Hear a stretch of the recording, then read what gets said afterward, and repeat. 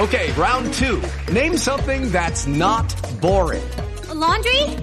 Ooh, a book club. Computer solitaire, huh? Ah, sorry, we were looking for Chumba Casino. That's right, ChumbaCasino.com has over 100 casino-style games. Join today and play for free for your chance to redeem some serious prizes. ChumbaCasino.com. No purchase necessary. Void where prohibited by law. 18 plus. Terms and conditions apply. See website for details. Lucky Land Casino, asking people, what's the weirdest place you've gotten lucky? Lucky? In line at the deli, I guess? Aha, in my dentist's office. More than once, actually. Do I have to say? Yes, you do. In the car before my kids' PTA meeting. Really? Yes. Excuse me, what's the weirdest place you've gotten lucky? I never win and tell. Well, there you have it. You can get lucky anywhere, playing at LuckyLandSlots.com. Play for free right now. Are you feeling lucky? No purchase necessary. Void where prohibited by law. 18 plus. Terms and conditions apply. See website for details. Okay, round two. Name something that's not boring. A laundry? Ooh, a book club. Computer solitaire, huh? Ah, sorry, we were looking for Chumba Casino. That's right, ChumbaCasino.com has over 100 casino-style games. Join today and play for free for your chance to redeem some serious prizes. ChumbaCasino.com. No purchase necessary. Void where prohibited by law. 18 plus. Terms and conditions apply. See website for details.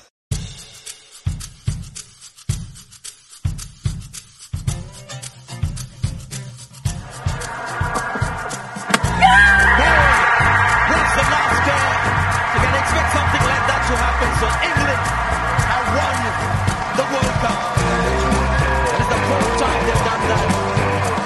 What a night this was. You're listening to the voices behind Women's Cricket Chat.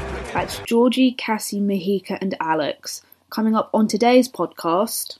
Hello and welcome to this episode of Women's Cricket Chat. Today it's me, Georgie Heath, and I am joined by the wonderful ray of sunshine that is Jenny Thompson. And for those of you who don't know, Jenny is an ex-Cricinfo journalist who decided that staying in one place is just no fun and is currently travelling the world, playing, discovering, talking all things women's cricket. And as someone who loves women's cricket, loves to travel, that is my dream. So Jenny, welcome to the podcast. It's fabulous to have you. And I know where you're speaking to us from today, but just let our listeners know where you've come from, where you currently are, and where you're off to next. Thanks so much for having me, Georgie. Lovely to chat with you. I'm currently in my mum and dad's spare room in Manchester, and I've just come from Scotland, and I'm going to Corfu tomorrow. Oh, this journey, I know Manchester doesn't sound like the most exotic of places that I've managed to pin you down, but we're in the same time zone, which doesn't normally happen. Tell us where this dream started from, and where was your location when you started and were like, right, I'm going off on this. This is what I want to do. What prompted it all? Okay, so the dream started, as many things do, at my desk. I was working for the government, and it was 5 years ago. And actually, at that point, I hadn't played cricket for about 10 years. But I was thinking, wouldn't it be great to play cricket around the world? Why not? But then I thought, I need something else on top of that, because that's just my sort of makeup. And I've always been interested in women's empowerment, especially for my Cricinfo days. And I thought, oh, I know, I could talk with women about the challenges and barriers that they've overcome through playing cricket around the world. We'll look at cricket in so many different locations, and I'll play as well. Why not, while I'm there? And so that had been the idea. And then I thought, well, I'd better still see if I can play. So 2 years ago, I started playing again. And then this year I thought, I've got to get on with it now. And 10 weeks after thinking I'll definitely do it, I was on a plane to Hong Kong on the 1st of April. And this is now 20 countries in. I also love that the 1st of April does sound like you really almost played a joke on yourself. And we're like, right, off I go, everyone. And I have this image that you were getting on the flight and trying to play a joke on everyone. But like, I'm off to travel the world, and you're just going to like do a tour and come back the next day like, fooled ya. I know, I was wondering myself what kind of a big joke I might have got myself into. And I was extremely, extremely nervous when I got on the plane. And I thought, what am I doing? This is the most bonkers thing ever. I'm about to go to Hong Kong to play with the Divas, the Filipina domestic helper team based in Hong Kong, who've set up a cricket team there. And then the next day I'm going to play at Fairbreak against a World 11. And it all, more than a joke actually, it all just seemed like a crazy, wild, improbable dream that even me with my wild imagination couldn't have cooked up. But there I was. And how did you go about getting in touch with all the different organizations and everyone to try and book these things in? Because I saw you pretty much right at the beginning of your journey at Fairbreak playing with the Divas, and they're easy enough to get in touch with, I guess. But then you've set off around the rest of the world too. How have you managed to put all this in place? Well, it's a good question. So I have a friend, Alan Kerr, who's the head of operations at Japan Cricket. Now, Alan and I go way back to before he was even in cricket, and he's been with Japan a decade. I actually edited his book, Cricket on Everest, about his world record attempt to play the world's highest match in 2009. So I knew he loves a crazy cricket idea. Was that the game that Heather Knight was part of? It wasn't that one. No, okay. It was another one. Yes. So, so I think at this point I was in two minds, but I definitely wanted to be persuaded. But I thought it's so outrageous, even by my standards. I know Alan will sort of back me. So I rang him and he was like, oh yeah, this sounds amazing. You've got to do it. And he, obviously being in the East Asia Pacific region, he had lots of contacts there. So he said, I'll put you into contact there. And then gradually the word started getting out around the world. And it turned out that boards and captains and players were and are approaching me to come and visit and get involved. So that's been really wonderful. But definitely Alan helped me set everything up in the first place.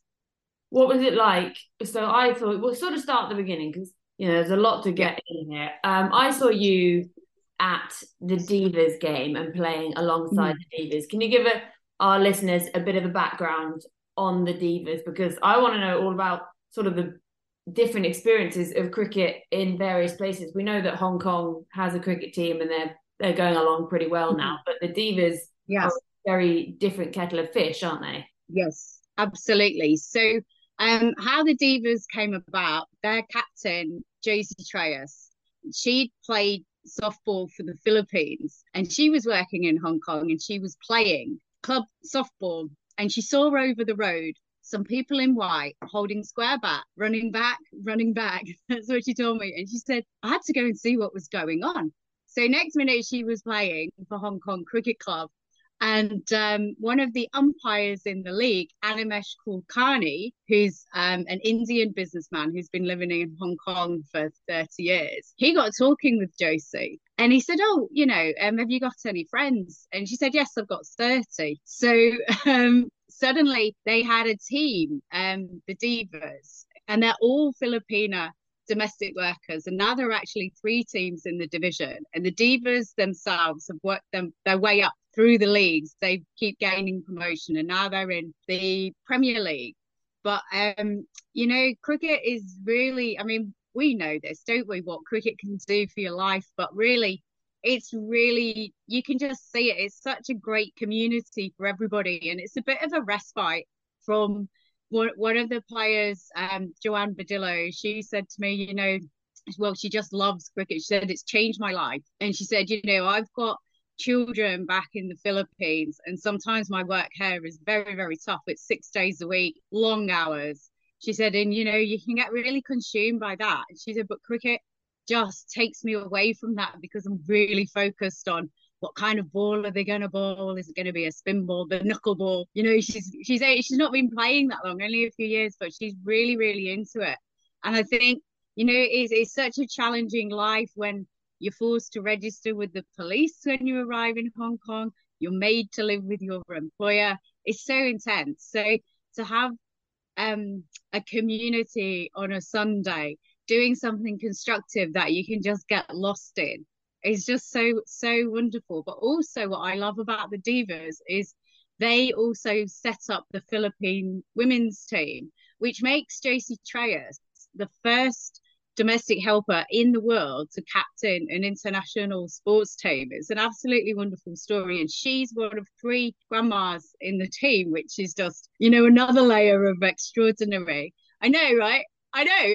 And also, the team have just got back from the Southeast Asia Games where they won 2 silver medals in their first ever appearance. So Josie has gone back to her home state of Bacolod, and she's had a mayoral reception, and she's really keen now, along with the Divas, to develop women's cricket further in the Philippines. When I got to the Philippines, I didn't even think there was going to be any, but I'll just tell you that I went to Manila, and I went to a college there where, I mean, this sounds like a dream for a student. They've set up cricket there, and Philippines Cricket Association come in and deliver cricket on a Tuesday instead of studying, and you get extra marks towards your year for playing cricket. What a dream.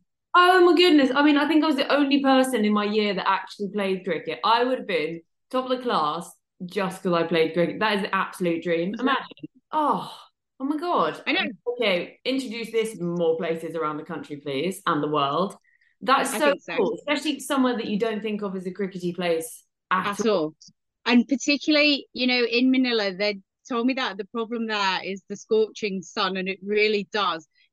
I've been a lot of places, but somehow that sun feels more intense. Yeah. So in Philippines, it's very, very popular to play an indoor sport. So basketball inside is, it's the prevalent sport, and to try and coax anybody out into the beating sun, it's really hard. But these teenagers who I saw playing, they absolutely loved it, and they had this one, I think it was encapsulated by one player called Mian, and she's only been playing a few months, but she was diving everywhere, sliding about, diving, fielding, and she's got bruises everywhere. And she just said to me, she said, my bruises are my medals.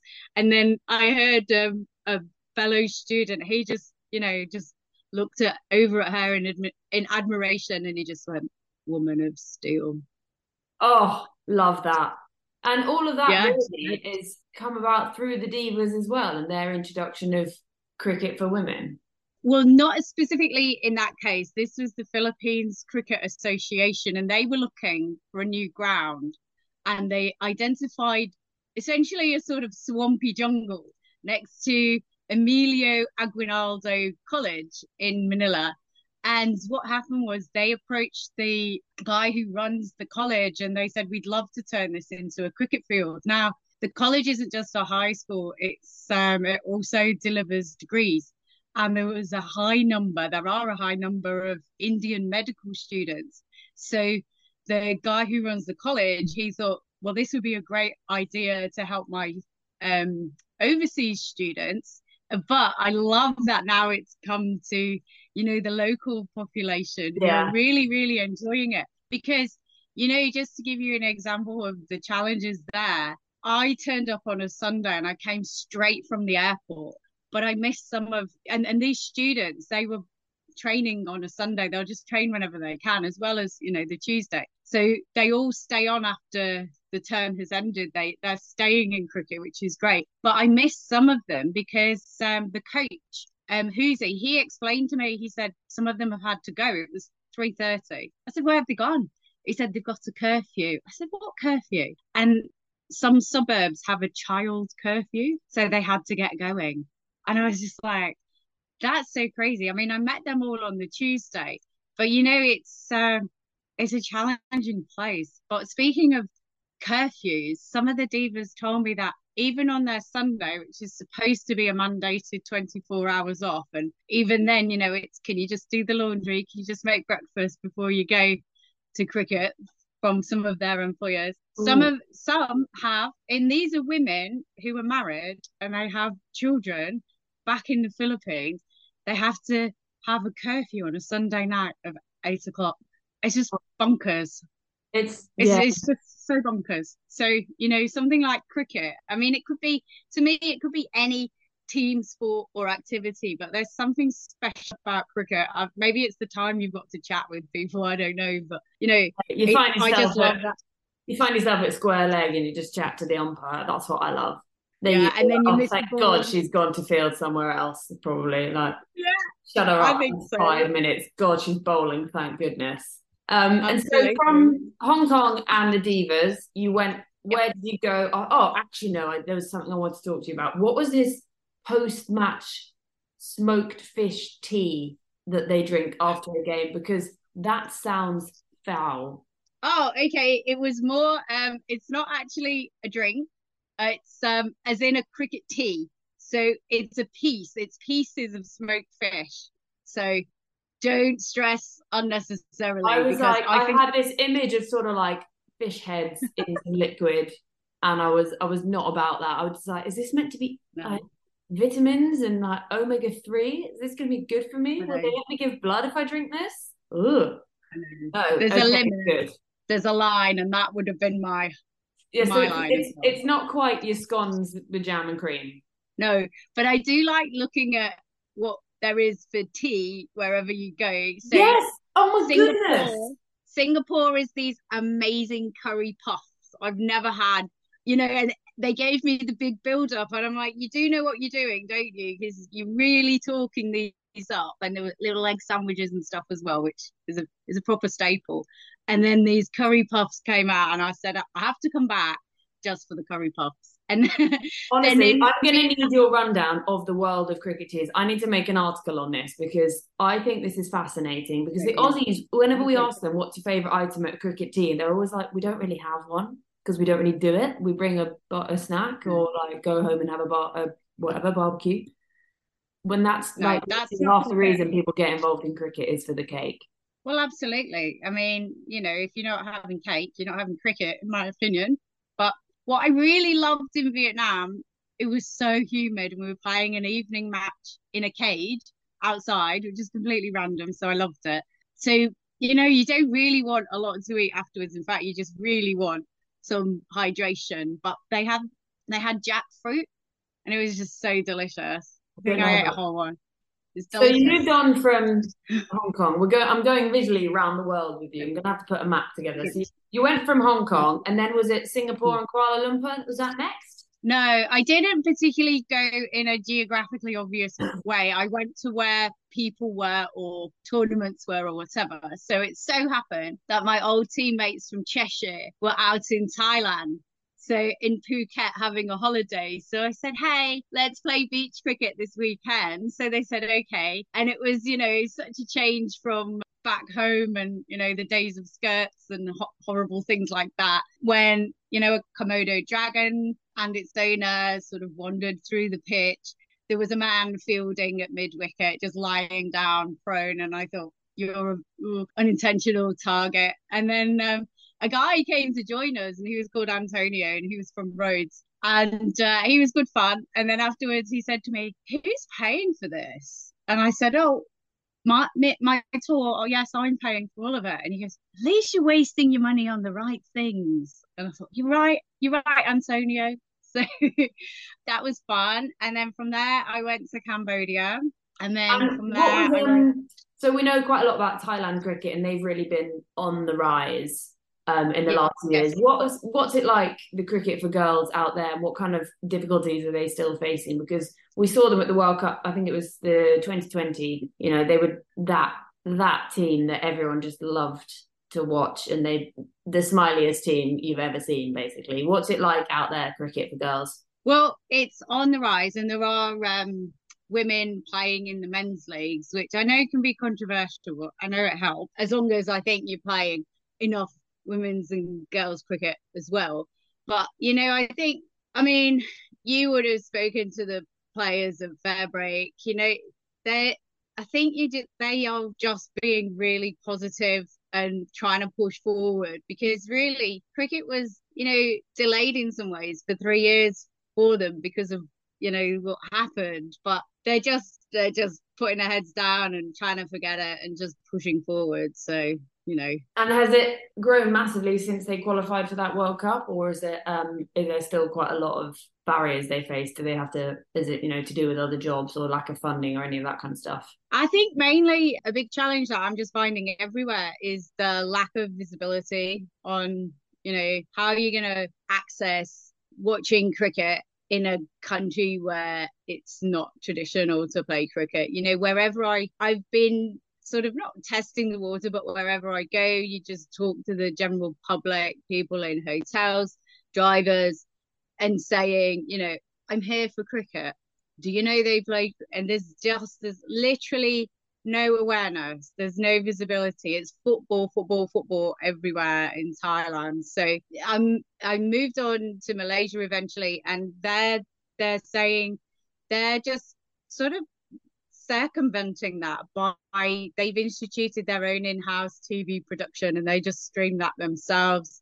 Japan do that, Finland do that. There's, that's just the way that they're having to go. And I think also, I mean, you'll be all over this, but I think also these days the way people consume cricket, unless it's something like the Ashes or your big tournaments, people just want little online clips anyway, and just little highlight package. So in some ways, that might just be the way of the future, which suits the modern audience. And in regards to women's cricket, is it any different in those places, or is it just cricket as a whole that they're not really consuming that much? Do you think the women have even more of a barrier to it?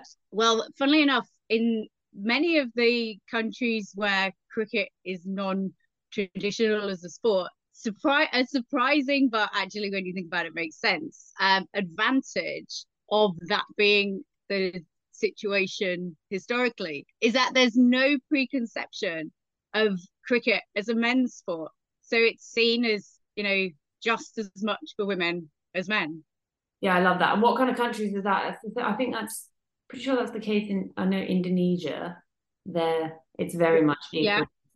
Yeah, Scandinavia, very much so, and well, basically any non-full member country, pretty much. PNG, very much so, that's a very interesting country, and they're the women are 12th in the world there, so they're doing a lot of good things and a lot of things right there. Yeah. And I've spoken to Kath Hempenstall we've had her on from PNG before, so we'll come to them in just a minute. But I wanted to talk to you about when you're in Cambodia, I think it was, and they don't really have much domestic women's cricket. And then I was reading your piece in the cricket paper, and you caused some chaos in a restaurant with some cricket. So could you tell our listeners about that one? Certainly can. So at the airport, just arrived, afternoon. The lucky driver is called Saram, and he's got very good English. So I was teaching him some Aussie phrases, Aussie, Aussie, Aussie, oi, oi, oi, and he was really getting into it. But I was trying to explain what I was doing, and he wasn't sure. Anyway, he pulled us over at his friend's restaurant, and I got my cricket bat out of the bag to try and show him what I'd been talking about. And firstly he said, Kan Hong. I said, I'm sorry. He said, Kan Hong. I play that in my province of Prey Veng, which is 5 hours outside of Phnom Penh, in the rice fields. I said, what do you mean? He said, yes, it's our version of cricket. We have a metal pipe for a bat and a short piece of bamboo stick for a ball. And actually, over there, rain starts play, because that's when all the workers down tools. So that's when we take up cricket. And I was like, Kan Hong. And I said, that's very, very cool. So anyway, we, got talking with his mate and all the staff. And by this time my bat was out, so if the bat comes out, the ball comes out. And they were all sort of looking at me like, what's going on? What is this? So I was like, right, well, and then suddenly we were all playing cricket. Luckily, there weren't too many customers, and it was an open restaurant, open onto the street sort of thing. So, no smashed windows, but, we had to sort of wait for a few cars to go by before we retrieved the ball a few times. But everybody loved it. But again, I was talking there about what are the main sports, and the girls who worked in the restaurant, who were like 14, 15, 16, they all play football. at school. So, I was like, maybe cricket, because, in all the countries, the ones which are really getting that successful sustainably have all introduced cricket at schools at some point. And why do you think it is that it's taking them so long to get cricket? What are those kind of barriers in the way? Do you know, I think it really just depends on who's a cricket champion. So, if you get expats coming or migrants coming into a country who are that passionate about it, they're the ones who are going to introduce it. So just to skip to Indonesia, where the captain, Ni Wayan Sari, she's a teacher. So she delivers cricket in schools, so she's getting it growing there. And in Korea, they've employed both the men's and the women's captain to help bring cricket into school. And I think the fact that the kids can see, and I went into a school, Gowon Elementary School, and it was just wonderful to see huge numbers of about 9 to 10-year-old kids just getting so into cricket. But I think the fact that you've got the national captains there in their national uniforms, it shows it's all about role models, isn't it? It's not just showing people cricket in schools. It's like, and then you could be this one day. And then on top of that, Korea has reintroduced contracts for the first time since 2017. So, again, that's a challenge in Korea, because there's so much pressure to get a good career, and a paying job might help. So, if you can be a professional cricketer, that makes a massive difference. And I just want to say on that point, the other day when I came to the Oval to meet Animesh from the Divas, and we thought it would be a nice backdrop to watch Australia and India at the World Test Championship, particularly because he wanted to wind me up because he thought India were going to win. But anyway, we were sitting next to some teachers, and they told me that they're phasing out rounders in England schools now for girls and bringing in cricket. And I hadn't heard that yet. And I got very excited. And I said, and is that because it's seen as a viable pathway in a way that you can't be around as professional? And they said yes. So, you and I are maybe just a generation too early. I know, it does annoy me sometimes. I look at it and I'm like, it's all amazing, but I'm also really jealous. But which countries have you found that it sort of stands in their way to play cricket because they are a woman? Well, that's a massive question. I think in some ways you could actually say in every country there's a barrier to being a woman, being a woman for whichever reason, be it you're in a traditional cricket country, so it's still not seen as a woman's sport, or that perception is changing but ever so gradually.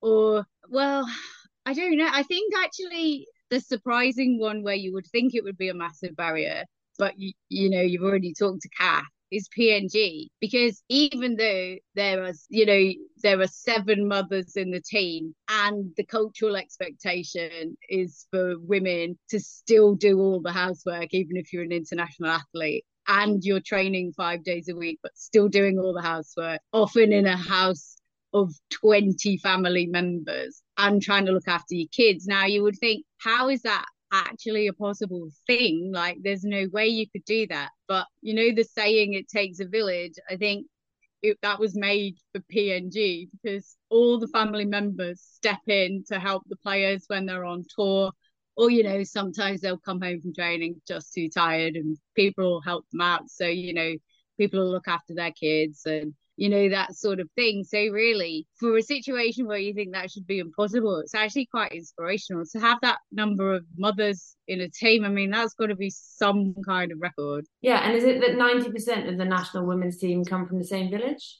They come from Hanawa Bada, and Hanawa means village, Bada means big, but so obviously big village. And it's I was invited to go. It's a fishing village on stilts, with a road where everybody just grows up playing street cricket from dusk to dawn. And 90% of the women's international team come from this village.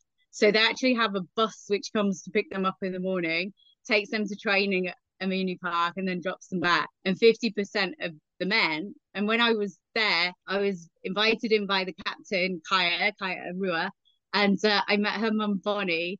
And Bonnie's like, oh, she's so laid back. She's like, these days I have to just be quite chilled out and look after Kaya's son and daughter when she goes on tour. And then Kaya said, oh, mum was PNG's first wicket keeper.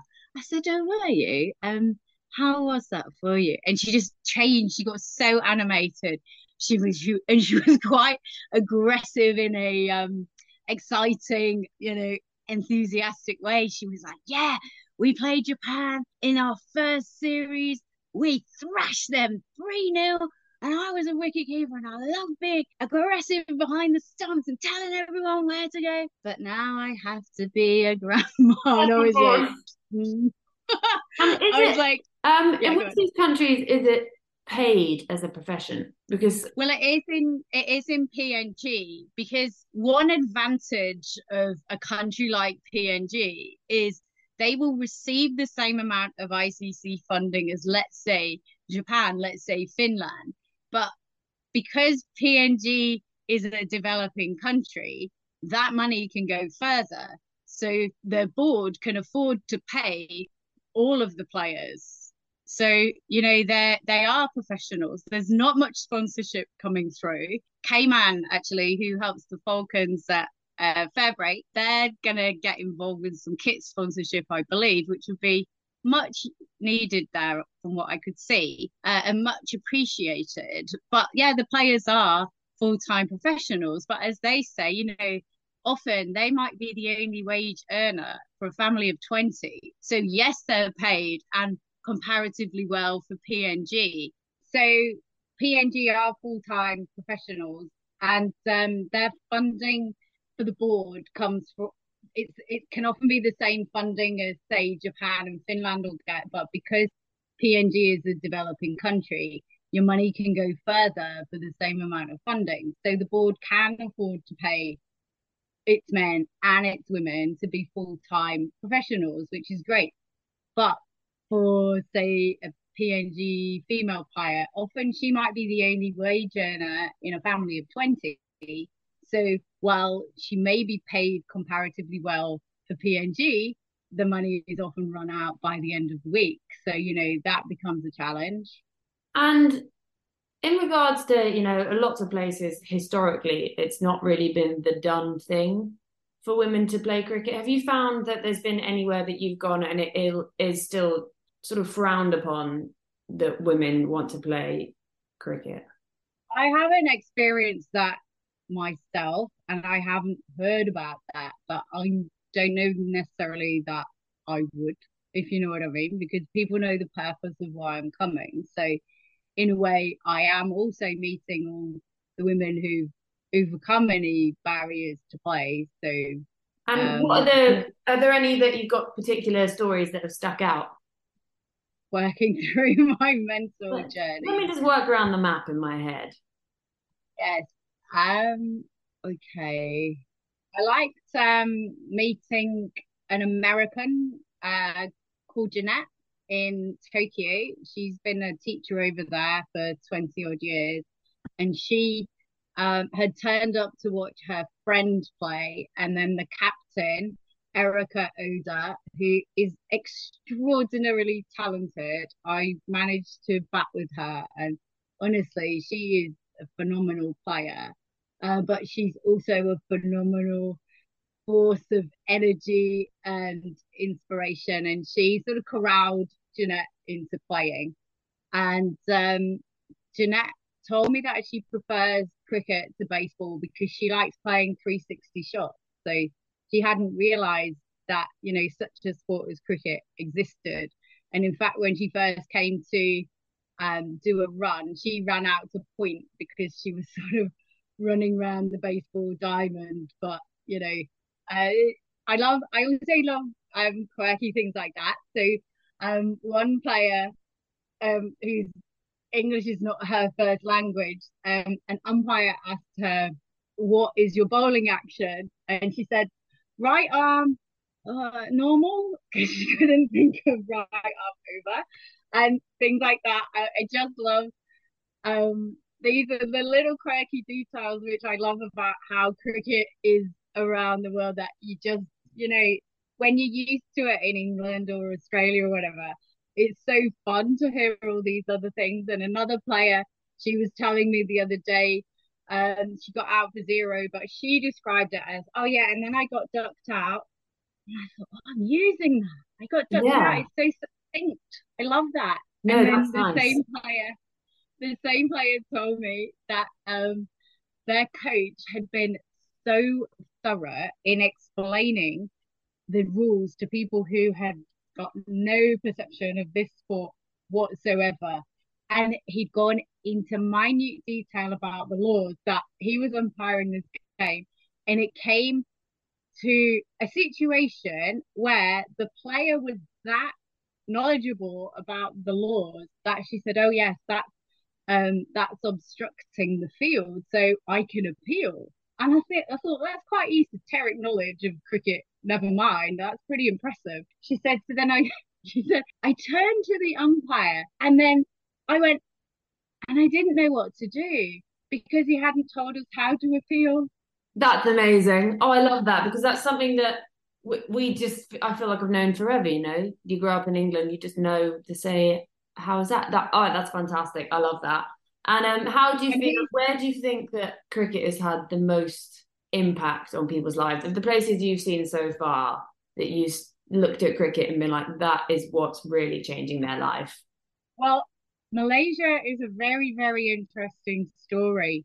They've grown their staff from 3 to 40 in no time. They have this really long-term sustainable strategy that they showed me in this very detailed PowerPoint backed up with all the figures and all the notations that the citations that you could check out the figures. And what they're doing is their plan is to really embed it in Malaysian culture. And they appreciate that that's going to take a long time. But at the moment, I think they've got about a 90% playing population of Malay, which is quite, you know, superficially unexpected, but that's been their plan. And they've started with bringing quick cricket into schools. And so, yeah, the thing about Malaysia cricket is what they're doing is they have funded scholarships for 268 students, boys and girls, from across the country. And if they want, they also provide full accommodation in a huge hostel, which they showed me, and full meals, and it's all free. And, you know, that's how you're going to develop cricket over there. And that is massively life changing for not just, you know, your top tier of 20 to 30 players, which is in itself, be they men or women, is, you know, great and life changing and a great thing. But, you know, 10 times that number of people are being given opportunities in life. And it may be that they carry on to play cricket, but even if not, they've got an education that they might not otherwise have had, or the standard of it. And, you know, that to me is something really, really exceptional. Yeah. And so we talk about, you know, cricket changing lives of people that you've met on your journey so far. How have you found that this has impacted you, this tour? Because obviously, you know, starting out in England and then lived in Australia, was that you? Yeah. How has this changed you already? Yeah, it really actually has. So I've been living in Australia for the last 15 years in Adelaide, which is just the most livable city ever. It's beautiful. I live by the beach. I have, you know, a great community of friends from cricket and hockey. Absolutely love it. The weather's great. You know, yeah. So then also I was working for the government for over a decade. So really, you know, this absolutely comfortable life in Adelaide with nothing to worry about. But funnily enough, then I just sort of became overly worried about everything and a massive overthinker, probably because I had a lot of time. And then in deciding to do this and putting it all together inside 10 weeks, that was like the real height of panic attacks, as you can imagine, because, you know, it was the fear of the unknown. It was such a massive undertaking. How is it going to be received? All the logistics, how am I going to get around, etc., etc. But it's very funny because as soon as I started doing it, I've never been more chilled out and relaxed in my mind in my life. And my friend in Adelaide, no, she said, it's weird, isn't it, that you're most calm in chaos? And I was like, yeah, I mean, it's controlled chaos.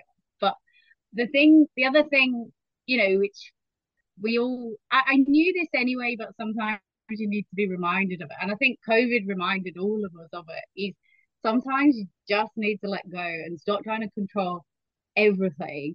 And that way things flow. They really do. So initially, I was very, concerned to make sure I had 10 million things in place in every country before I went. But, even just going to Scotland this weekend, I didn't really have much in place, but, stories just tumble out towards me somehow. So, I've basically just become much more chilled out and just rolling with things and absolutely loving every single minute. And people keep saying to me, you must be absolutely exhausted. And I really, really, really am. But every day, I'm more excited than I am exhausted. So I just, roll through things, get on with things, happy, and then just fall asleep. Oh my God, I love that. And you've just sort of got that one, the only thing that sticks with you the whole time is basically your cricket bat. Yeah. That's like your one pretty constant. Much. That's it. Yeah. But it's very freeing. I just really like it. And also, I just really love just getting out there and talking with people and finding out everything that's about them, because really I'm the person going around doing this. But for me, the interesting thing is everybody's stories. Before I went, I thought it would be a balance of it's really important to play and it's really important to talk with people. But the playing is just it's good and it's interesting, and it's always fun, but it's so much more than that, and it's all about the people and their stories, and people are so generous with sharing their lives and really letting me in on what it means for them to play cricket, why they play cricket. It's all really, really fascinating. So the next thing for you, you're off to Greece. I'm off to Greece, yes. And what's women's cricket like in Greece? I'm not sure that it's that there's many, if any, but I'm going with my friend who she plays for the MCC. She's administered Cheshire cricket for a long time. So we're just really gonna go and catch up. And actually I've been invited to play with the MCC in a few weeks, which is very, very exciting. So in some ways we just we're just gonna go and check out probably men's cricket. I understand that this is in Corfu, that there's a cricket ground in the middle of some shops and cars in the middle of a square. Sounds really fun. And then there's a match not there as well. So we'll just see what there is to find. And then I'm going to Wales just for a morning, which is living in Australia is so bizarre to me that you can just nip across the border to another country for half an hour these days. But to play with one of my old Cheshire teammates. And I've already played in Wales back in the day, but that will be interesting. And I'm also going to Ireland. So I'm going to see. You're going to see Ireland the Aussies. Yeah, the Aussies playing. Yeah, I'm going to see that, and also train at Malahide Cricket Club. And actually, just yesterday in Manchester, my friend from Belfast was over, and we went with her children to play sixes cricket, the social sixes. It was really fun. She was really, really good. And now she said, "Oh, can I come to the training in Malahide?" And she said, "Oh, there's some cricket round the corner from me, and I've seen that they're really, really good." So she'll be joining me, and I'm not necessarily saying she's going to take up cricket, but at least to have that consideration, it's really cool. Oh, absolutely love that. I honestly it just sounds such good fun. The temptation to just find my passport and book a flight when you head off somewhere is quite high, and I'll just figure out the dog later. You never know. Later on in the year, you might just end up with a tag along, and I'll just come with a camera and a microphone, and we'll see what happens. But honestly, it's so cool to hear. The idea that it's growing in all these different places around the world, and especially what I love the most is the ones where it's because it started out as a newer sport for everyone. It's not a men's sport; it's just a sport. They're my favorite kind of things. Like I saw the Indonesian girls play at the Under-19 World Cup this year, and it's the first time Indonesia have been in a World Cup at all, men's or women's, and that was just really, really cool. And then when they won a game, was just even cooler. So it's absolute. I love seeing how much it's growing. The last things I'm gonna have to ask you at some point about. You might have to text me about these ones, the different teas in different places around the world, because that's something I'm actually fascinated in. So maybe we'll get something written together about that another time, because I don't want to keep you forever. I'm aware you need to sleep and you've got to pack to go to Greece, which will probably be warmer than it is here, because I'm regretting wearing shorts today. But we always like to round off these interviews with some quick fire questions, just standard ones. One of the first ones we always like to go with, actually, what is your favourite item at a cricket tea? Oh, right. It's going to be an egg sandwich. Nice. And not a curried egg sandwich, because I once had one of those by accident. Someone had put curry powder in the egg mayo and it was horrendous. Yeah, that's good. No. But it can't be mayo. It's got to be salad cream. Yes. Okay, good. I'm so glad you agree with me, because people think that's weird when I say that. Egg salad cream sandwich. I'm with you on that one. What's the best sledge you've ever used or heard that I don't have to be? I'm trying to think of ones that can be said in polite company. I'm so honoured. You think I'm polite company? Maybe you're talking about my listeners. Yeah, of course. I don't really tend to sledge myself. I just like to, use very positive language about how my team are doing. Yeah, okay. Okay, I'll believe that. I'm sure I'll believe that at some point. What's the best place you've ever played cricket so far? That's too hard. I played at Fetters College in Edinburgh against Scotland many years ago, and we won. Wormsley was absolutely amazing when Cricinfo were owned by Getty. So we got to play on their ground a few times, and we got to go. This is so exciting. We got to go to the private library, which has a 24-hour security attendant, and he got out his proper gloves, and he went in and he showed us original, pretty much Shakespeare first folios, and I was crying. Nice. Yeah, that was pretty cool. So a cricket ground with a super good library. You can't really get much better than that. I played at Adelaide Oval in a club final. That was pretty cool. But back in the day when I was playing county cricket, we didn't really get to play on amazing grounds. We spent a lot of time actually coming down to the Sussex coast. That seemed to be where the powerhouse of cricket administration was.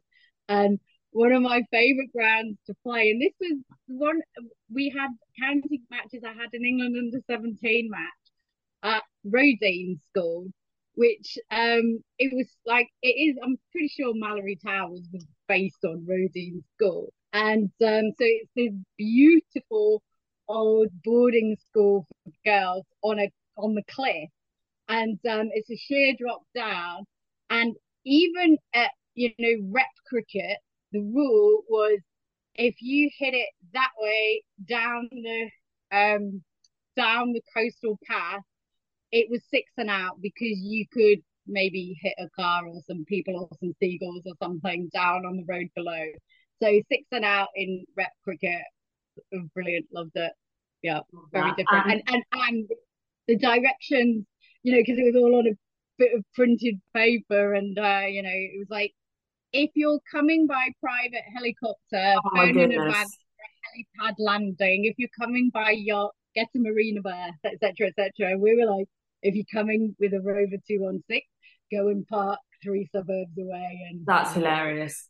And when you played for the Divas, who were you most excited to play against? Well, do you know the big match wasn't actually fair break. It was the league match because we needed to get into the top four to progress to the finals. So we actually won that one. So that's where everybody was nervous. But then the match at fair break, I'm still, this is months on now, I'm still not believing that we played against, Sophia Dunkley, Catherine Sciver-Brunt, Lauren Winfield Hill. The names just kept coming. Deandra Dotton, Laura Wolver, Phoebe Litchfield. And when you're watching the Ashes this week, you're just like, yeah, we were playing against those women. And you know what I loved about that match as well was I overheard it was Sophia Dunkley and Alex Backwell at the end of the game going, they were in genuine admiration of the skill level of the divas. And, that nobody knew what to expect because they'd never seen them play before. But, oh, yeah, they're really good. I think we definitely held our own. Nice. And what's the ultimate dream to get out of this trip? The dream's already in progress just by the fact that it's happening. But also I love, change on an individual level. Malcolm Gladwell has categories of people and I'm definitely a connector. So, I'm putting in contact. Someone will say, I want to go and play in that country. I'm like, actually, I know someone there. So, I'm sort of helping doing that. I also like, this is in many ways an awareness raising exercise. So not just for women's cricket, but also associate cricket. So, for example, if I'm going to have obviously quite a lot of knowledge by the end of all of this and be able to draw some wide ranging conclusions. So it might be things like I've got into groundskeeping as I've been going along. This is amazing. So jealous. I'm so jealous. Georgie, you have to come. That's it. It's settled. We're going. Right. September. You could well have me in tow. You hear that? And the dog. Oh, I don't know. You have to get him a passport. Yeah, that's fine. And go somewhere they won't eat him. We know people. We can sort the passport out and then we'll be the bodyguard. We've got definitely 2 women and a dog take on the world of women's cricket. Sounds great. Now that is another podcast all in itself, isn't it? So yeah, so awareness raising, but also, people are telling me, this is what they're telling me, like I'm somehow inspirational for doing this. And if I am, I'm not saying I am, but if I am, I'm hoping that, it's not everybody's dream to go around the world playing cricket, but just whatever anybody's dream is, please just go and take some steps towards it. Because, one life and all that. But I also want to write a book at the end of this. Well, I will be writing a book at the end of this. The book is writing itself as we're going along. So, that will be good. And then on top of that, I think I want to see whatever else happens. I'm sure there'll be some really unexpected positive outcomes that I can't predict, because already there's just been, 3 months in, there's just been so many things that I haven't been able to predict that have been wonderful that have come out of it. So I'm just looking forward to seeing what happens in that journey. And I just wanted to say something about the Indonesia under-19s that you mentioned. Their appearance in the World Cup has been having some ramifications in Europe, actually, where Norway is super keen now to use the example of Indonesia and Rwanda appearing at the under-19 World Cup. And they want to, or at least the women's section so far want to, but they're talking with the Norway board about this. And they have some new leaders there. They want to follow that example and get their under-19 girls to be a representative at the World Cup and make that Norway team the first Norway team at a World Cup. And the way that they're trying to do that already is by holding expert sessions on a Friday night. Come and try. They've got 20 girls at the moment, but they know they need a base of 100. So they've got a 6 to 7 year plan. But it's like Thailand. They were smart. They knew that the fastest route into World Cups was via their women. And doesn't it just make sense? So it's exciting to see that Norway are doing that. And then they're talking to other European countries saying, maybe follow that example. And I'm sure other countries around the world might be doing that secretly. I don't know, but let's just see what happens. Oh, it's just amazing. I wish I'd come with you from the beginning and just made a documentary on the whole thing. We can go around again. That'll just be the warm up. Yeah, it's more like the practice round, and then we can get it all in place, and then we'll go around again. Sounds perfect. Well, I don't want to keep you for any more of your day, but I just want our listeners to know where they can follow you on social media, please, so they can keep up with everything that's going on. And then we'll have to catch up again, either when I join you or when you finish it all, and we can have a full roundup. So I'm very exclusive. I'm only available on Facebook and Instagram at the moment, and that's not because I'm a complete technophobe. So Facebook and Instagram, Her World Cricket Tour, and then you can read the full thing in my book when it eventually comes out. And yes, that's where I am, because I'm just so busy doing everything. It's quite hard putting up content as it is. So there we go.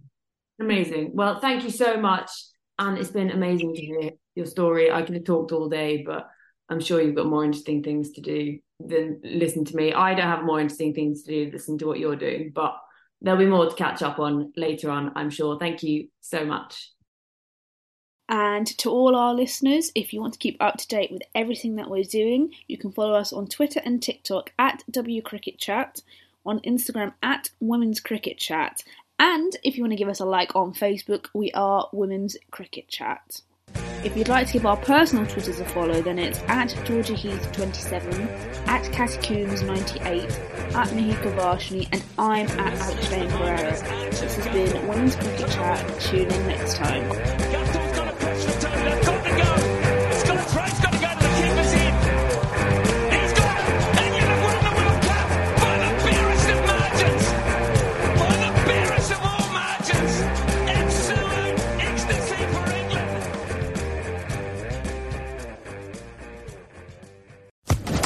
Social Podcast Network.